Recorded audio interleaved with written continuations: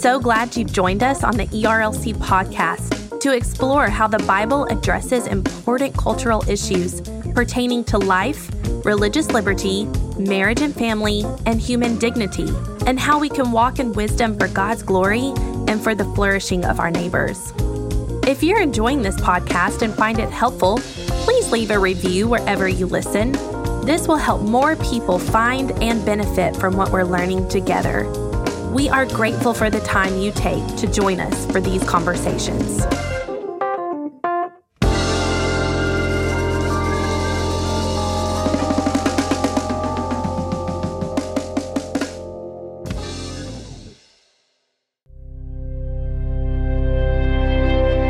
Marriage and family are foundational to our civilization. Not everyone will get married, but everyone will feel the effects of a changing marriage culture. God has created marriage between one man and woman to be a picture of His gospel and to bring health to a society. So at the Southern Baptist Convention, a group of leaders including Todd Wagner, Susie Hawkins, Randy Stinson, and Jen Wilkin discussed how churches can contribute to flourishing Christian families. We hope you enjoy this message.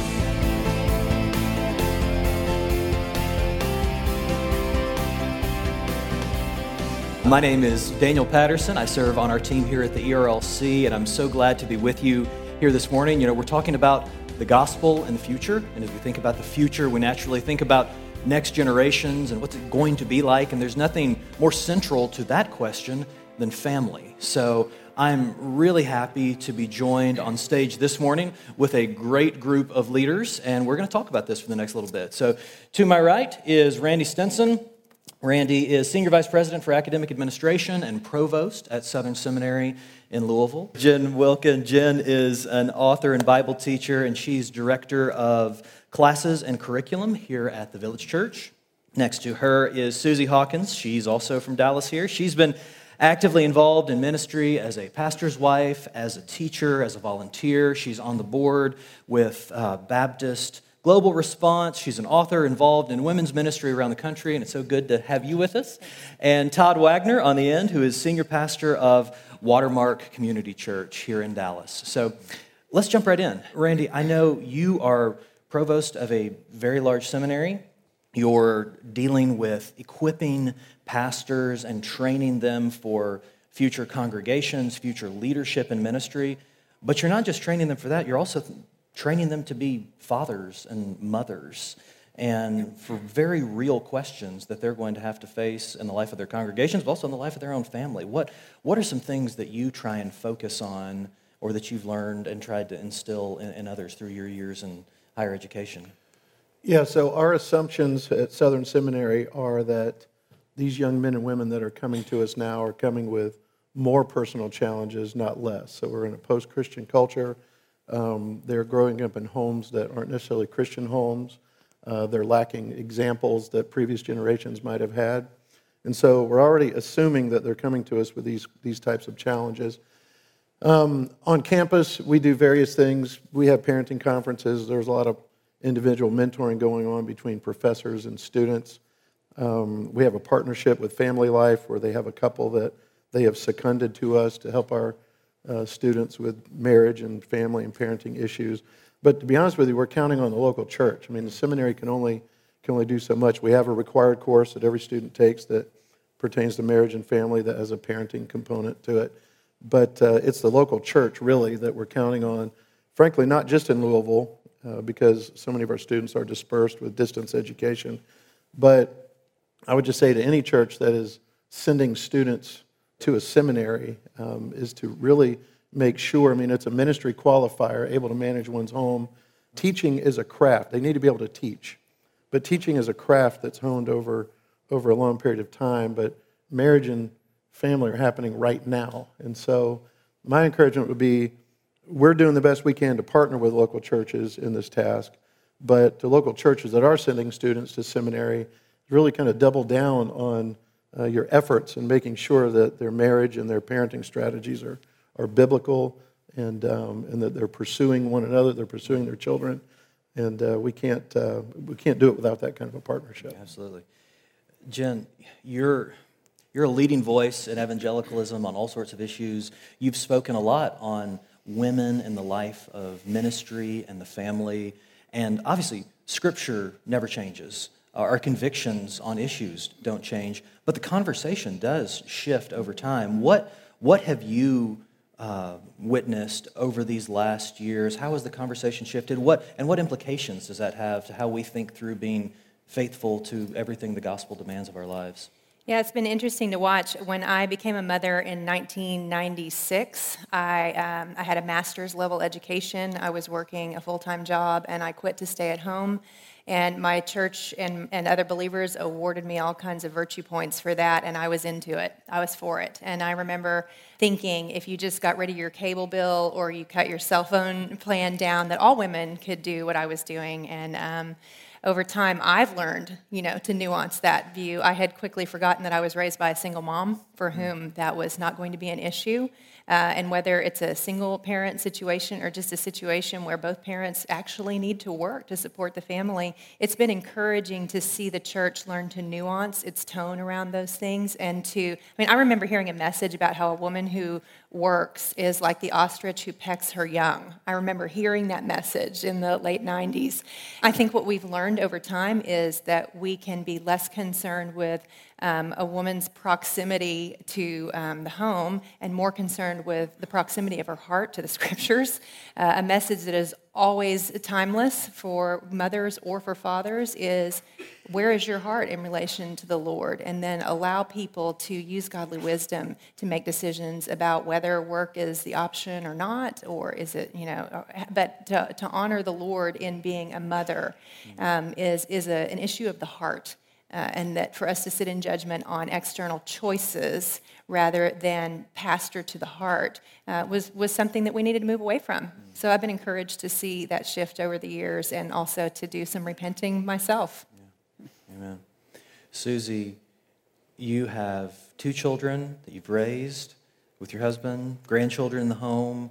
As you look back on raising kids, playing with grandkids, what were some of the things that you all tried to cultivate in your home to make sure that it was a godly climate, a Christ-exalting atmosphere that we could learn from? Well, I think what we did would be what all parents do, which is basically when you look at babies, the babies you just made, you go into this complete panic mode. Like, well, what have we done? We have no idea what we're doing. You never have any idea what you're doing, or I never did. You just go with it. And this is really, Danny, a cliche to say this, but cliches are born out of the truth. And that is just to be on your face in prayer, that God will give you grace and show you how to parent these children that He has given you. And I do think, I love how now families have mission statements. I love that. I love strategies and goals, and we were weak on that. We just kind of did what we thought was best. But I do think keeping before your children and as a family that you are followers of Christ. And you're going to mess up and you're going to yell at your kids, or I have once or twice done that. I know. I don't want to say this in front of everyone, but... How'd she get on the panel? Yeah. I know. I'm sorry. We're going to have to... But nevertheless, you keep that goal in front of you, that we are followers of Christ, and that's what we do. That's what our family does. And then has to do a lot with, Jen, what you said, is that then working with your children, observing them and praying for them as individuals, seeing their own spiritual journey. And I do want to say one thing, Danny, is that being a grandparent is so interesting, this stage of life, because you have the intimacy of your children and your grandchildren and your family, but you also have a little bit of a distance, to observe how that generation is parenting, how they manage their marriage and their home and their time, just continuing to pray for them and push toward that goal. I pray every day for our family that we would love the Lord our God with all our heart, soul, mind, and strength, and our neighbors ourselves. Martin Luther said, love God with all your heart and do what you please. So there you go. Amen. And I think just trying to keep that as the focus, keeping that goal out there is really has been the most helpful to me, no matter what season of life. Yeah, Todd, one of the issues that I'm seeing a lot in news, in churches, getting a lot of attention is the issue of foster care. And I'm really struck by how accomplishable this problem is. But with the number of churches, the number of foster care kids that need homes. You're the pastor of a very large church, largest churches in the country. What has your church done to address these kinds of issues? We want to learn from you and think through these issues carefully. Let me work backwards, Yeah. because one of the first things you want to just talk about is why there is a problem with kids in foster care. And so you need to realize that biological parents are not the enemy. They are ultimately, the goal is to reunite them with their children. We're not trying to take their children from them and put them in our homes. And so one of the things that we do is we work with different agencies and court-appointed parenting programs and things like that to say, we'd love to mentor these people. Our goal is for every child that we place is to restore the family that they have come from and to work with them. In fact, we pray that our reputation in town would be when CPS comes to take your child, that they would say, if you want your child back, you better get yourself over to Watermark. Because they will love you and care for you and disciple you, and they will help you become the kind of individual that will foster a home that is going to cause your children to flourish and not want us to take them from you. That means you need recovery programs. That means you need to have people who will never actually bring children at home. This is what's great about this opportunity, is some folks who will never actually be able to bring kids to their home can get involved with that aspect of the foster problem, right? I think you're right. There's 100,000 kids nationwide, roughly, that are waiting to be placed. And we could wipe out all 100,000 of those kids, but if we don't deal with the dysfunctional homes that are out there, there's going to be another crew running right there behind them. And so you got to remember what the goal is. It's not just to place these children, but to create disciples and individuals that will be able to love the children. I mean, no parent wakes up with a goal of ruining their child's life and becoming a threat to their well-being. They don't want to be a mother ostrich that pecks their kid to death. And yet, because of their addiction, their brokenness, and their own helplessness, that's often what's happening. And so you want to be that grace to them and teach them the key to being an effective parent. So there's that side of it. On the other side of it, you just need to realize it's a process. So when we began to really talk about this, and we began to talk about it because there were some things that we were looking to do that as I really began to pray about whether or not we should do this large-scale effort that I think would raise the value of life in general, I thought, okay, Lord, you may want me to do this. I know you want us as your people to do this. This is what faithfulness looks like, right? This is pure and undefiled religion on the side of God and our Father, right? To visit orphans and widows in their distress. And so while we may do this other thing, which isn't important right now to talk about, I know you want us to do that. So when I spoke about this, we had 3,000 people that first week that said they were interested in foster care and adoption. Okay, now, of those 3,000 people that responded that week, a lot of them were single and were newly married. Okay, it turns out about 3% of them, as we look back a number of months and years, were ready to actually move forward in the first year. Okay, about 100 couples in a year had now gotten engaged in having children in their home. Okay, through the foster care program, in addition to the ones that were already there. So you just need to realize you can't teach on James 1:27 one time and expect there to be a culture that cares about this issue. It needs to be a constant reminder. This is what we do as God's people in this community. Right now in Dallas County, our first goal was to have more homes waiting for children who needed a safe place to be placed than children who need to be placed. Because, I'm sure many of you know this, but they like to place children in the county that they're removed from. But we looked up and realized in Dallas County there were more kids waiting to be placed in homes than there were homes waiting for children. So we said, we're going to take that down. First of all, we're going to have more homes waiting than kids. Secondly, so when you teach on this, you just got to remember it's going to be a process. You don't just teach on Matthew 28, 19, and 20 one time and expect your body to be committed to evangelism. Right? It's a constant, ongoing reminder. Everything you do is driving people toward that end. So you create a culture of discipleship where people's desire to be faithful can be sustained and encouraged. You create care communities, because if you want to kill a foster care initiative in your church, just have the families who did it burn out, get discouraged, and walk around with their heads down. Yeah. And people go, I don't know what we should do this year, but it's not that. Right.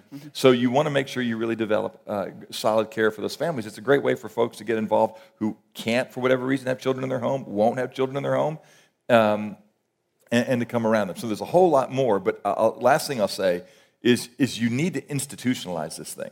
Any goal that's going to really be accomplished or any ground that's going to be taken in your church, you can't just have it as a said value. You've got to show that it's really a value. And so that means we put guys on staff that their job was to encourage and cultivate and partner with our city and individuals and families that are already engaged in order to help them be successful, to be a resource to our city. And we began to resource. That's what I mean by institutionalize it. We made it a core part of what we're about. It is part of what makes us, I think, faithful as God's people in a city. It ought to be part of our renown that they care for kids outside of the womb. They don't just speak about the value of children in the womb. Sure. They care for kids outside the womb like no other people, and they restore families like no other community of people do. That ought to be the reputation of the church. That's not going to happen from one message. Okay? That's going to happen because you create a culture and you cultivate and you create equipping and training opportunities toward that end. So as we think about foster care, similar to that, Randy, is the issue of adoption. And I mean, praise God, I feel like adoption has been one of the areas over the last decade that we've just seen an amazing resurgence, particularly among evangelical churches. And I know you have 8 children, some of whom were adopted very young, some of whom were adopted considerably, non-baby, older. And there are a lot of families in churches that are thinking through, we want to adopt, we already have some children, maybe this displaces birth order, maybe this changes dynamics. What factors should these families be thinking through as someone who's navigated this personally? Right, so we have 8 children, 5 of them are adopted. First, I want to say not everybody should adopt, okay? We have 3 children that were adopted in other families that didn't work out because those families should have never adopted, and they ended up, a long story, in our home. And so I just want to be clear, this should not be a guilt trip for people to adopt. There are all sorts of reasons not to, and one of the big problems in adoption right now is people don't count the cost of what it might look like, how hard it might be, and that sometimes they do it with the wrong motives, and they think it's going to fix their marriage. They think that this whole thing just always ends happily ever after. Churches that have a lot of adoptions going on, it tends to sometimes create a second class of Christians so that people think if they don't adopt, then they're not walking close enough with the Lord, they're not deep enough in their walk. And so the thing that we're advocating for, my wife and I and others, is more something like pre-adoption counseling, like we do premarital counseling, to help families work through whether or not they should do it.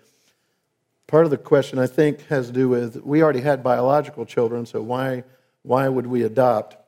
Our message is, not that everybody should adopt, but I do think we need to think more about adoption, not just merely in terms of a solution for folks that can't have children. That is a great solution for folks that can't have children, but it's not merely a solution. And so we thought it through. We wanted to be a part of taking care of widows and orphans in a way that involved bringing children into our home permanently.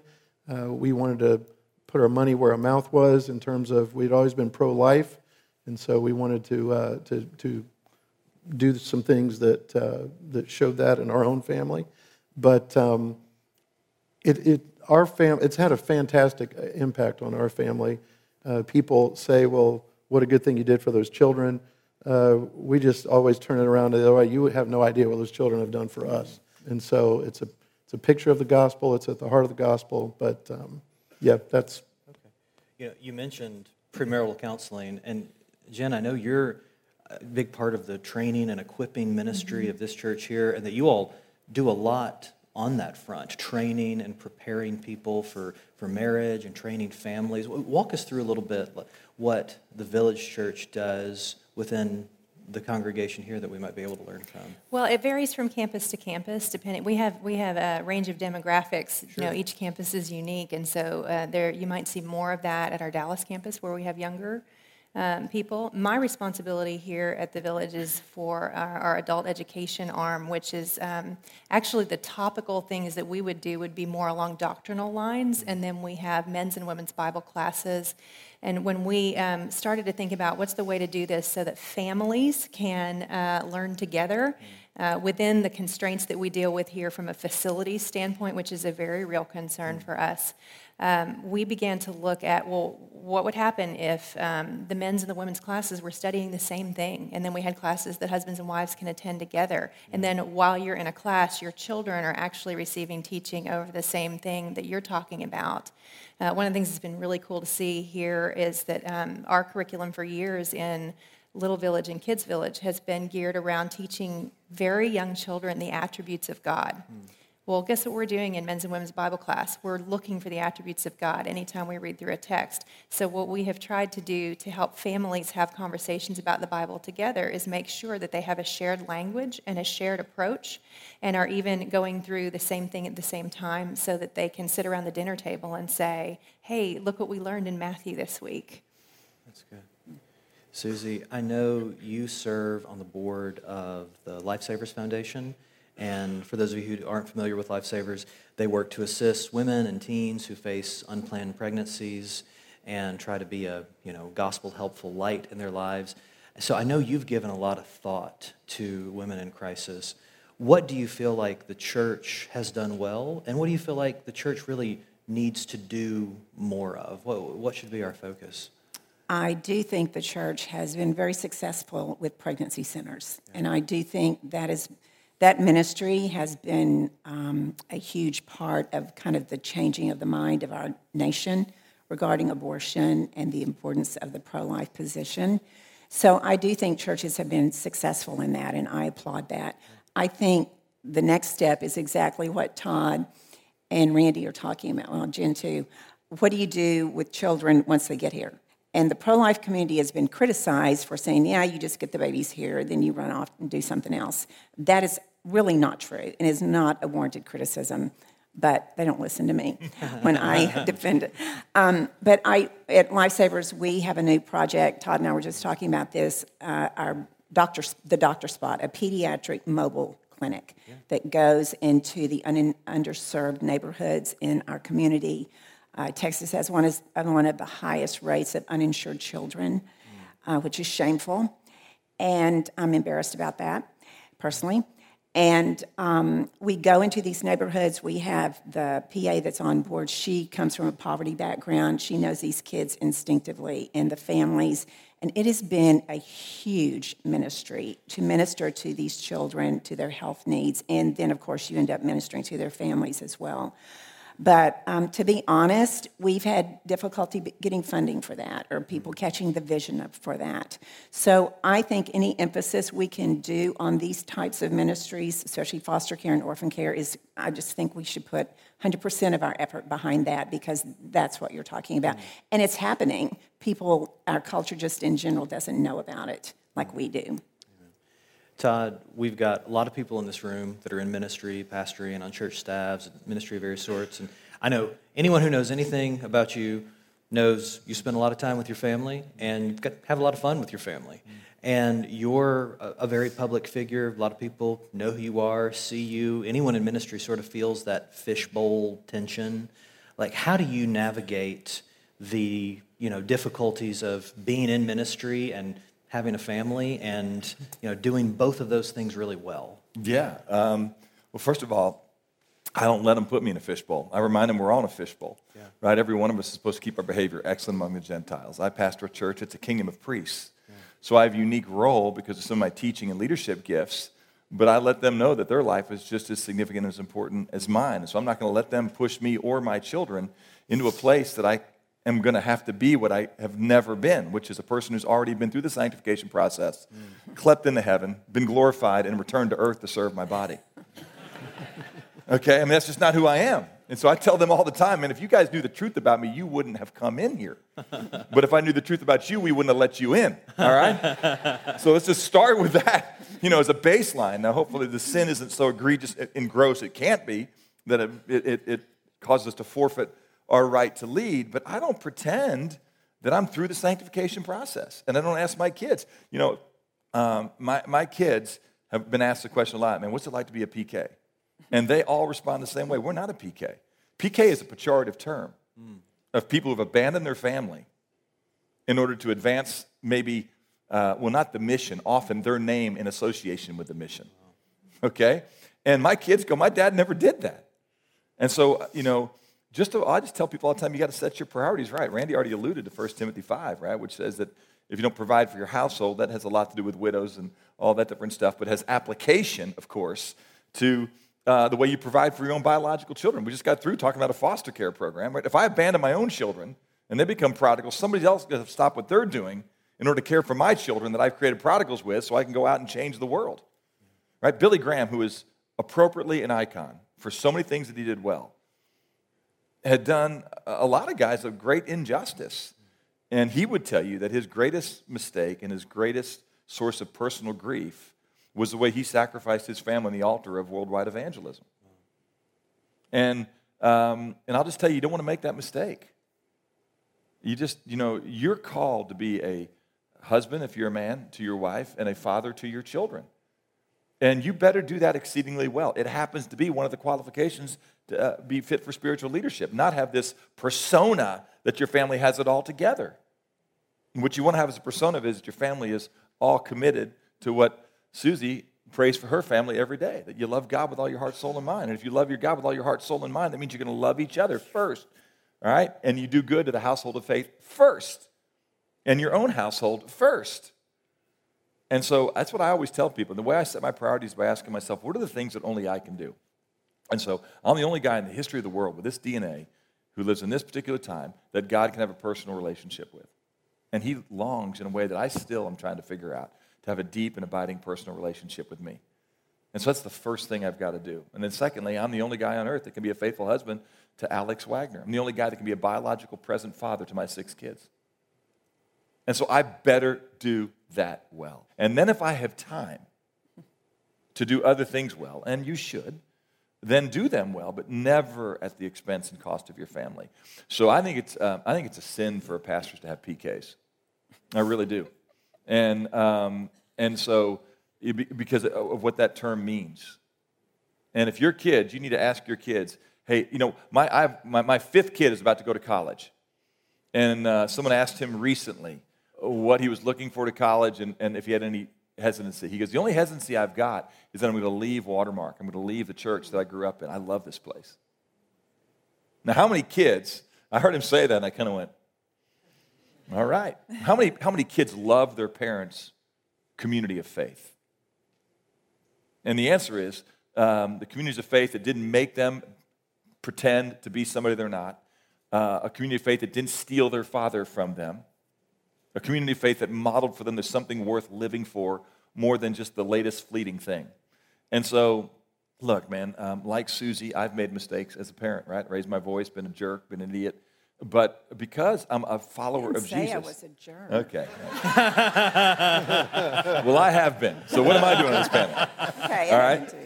And so, but you know what you do? You model for your kids. Man, hey, forgive me and reconcile, make amends. And then you use it as a teaching opportunity with folks. I mean, I'm not afraid to tell folks, hey, man, this week, this is where I didn't follow and trust the Lord with all my heart. I leaned on my own understanding. My flesh, went to war against the Spirit. And this was some of the fallout of that. I mean, if it's appropriate, I work that in to let people know, hey, your pastor's still on the way to Christ-likeness. This isn't my church. This is Jesus' church. I didn't die for the sins of the world, right? I am not going to let you make me somebody that I'm not. I am a Christian. I'm a follower of Christ. And I take my faith seriously. I need you to spur me on to love and good deeds. And if I act like I don't have any real needs, how can you spur me on? So you be present with your kids. You model authenticity. In other words, just be who you really are. And then you lead your family. And so I just can't imagine even wanting to do ministry and not doing it to your family. I don't even have a category for it. Yeah. Randy, I know one of the things that I know my parents in my own life grappled with when I was a kid was extracurricular stuff. I feel like I spent my whole life playing travel baseball at an early age, and now, I'm seeing like kindergarten travel gymnastics. It's like they can't read, but there's already all-stars. We're already on college prep for everything, and all of these programs make life difficult. You've got to make choices. What are some of the things that we could what have you done in the life of your family with your kids that you feel like have been helpful? Yeah, so at the risk of offending everybody, let me say First of all, your kid is not as good an athlete as you think they are. Secondly, they're not going pro. Okay, so even the NCAA motto is there are so many hundreds of thousands of student athletes, most of whom are going pro in something other than sports. So even the NCAA knows they're not going pro. There are much more academic scholarships than there are athletic scholarships. So I love sports. I've always loved sports. I played sports growing up. Some of my happiest memories are me playing catch and my dad coaching my baseball teams. So sports we have a multi-pronged approach to discipleship in our home. Sports is just one of those prongs. And what we've discovered, we've done the travel ball. I have a son that has played college ball. What we've discovered over the years is you can get, as a parent, everything you need to get out of sports in terms of home discipleship by just playing your local recreation league, pay the $70, get the hat and the shirt, and play the 12 or 15 games.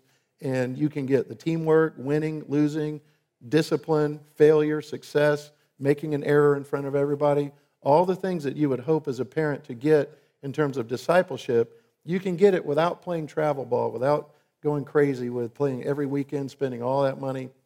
So I know we're short on time. I have way more to say than that, but that is it. And don't think you're depriving your kid of an experience because they aren't playing at the highest possible levels.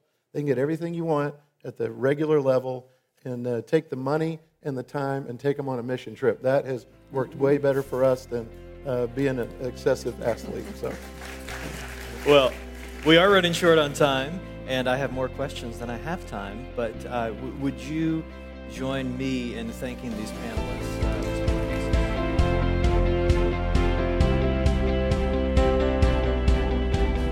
Thanks for tuning in to the ERLC podcast. Keep up with the latest episodes by subscribing on iTunes or Google Podcast. And don't forget to come back next week for an interview with the legendary John Perkins.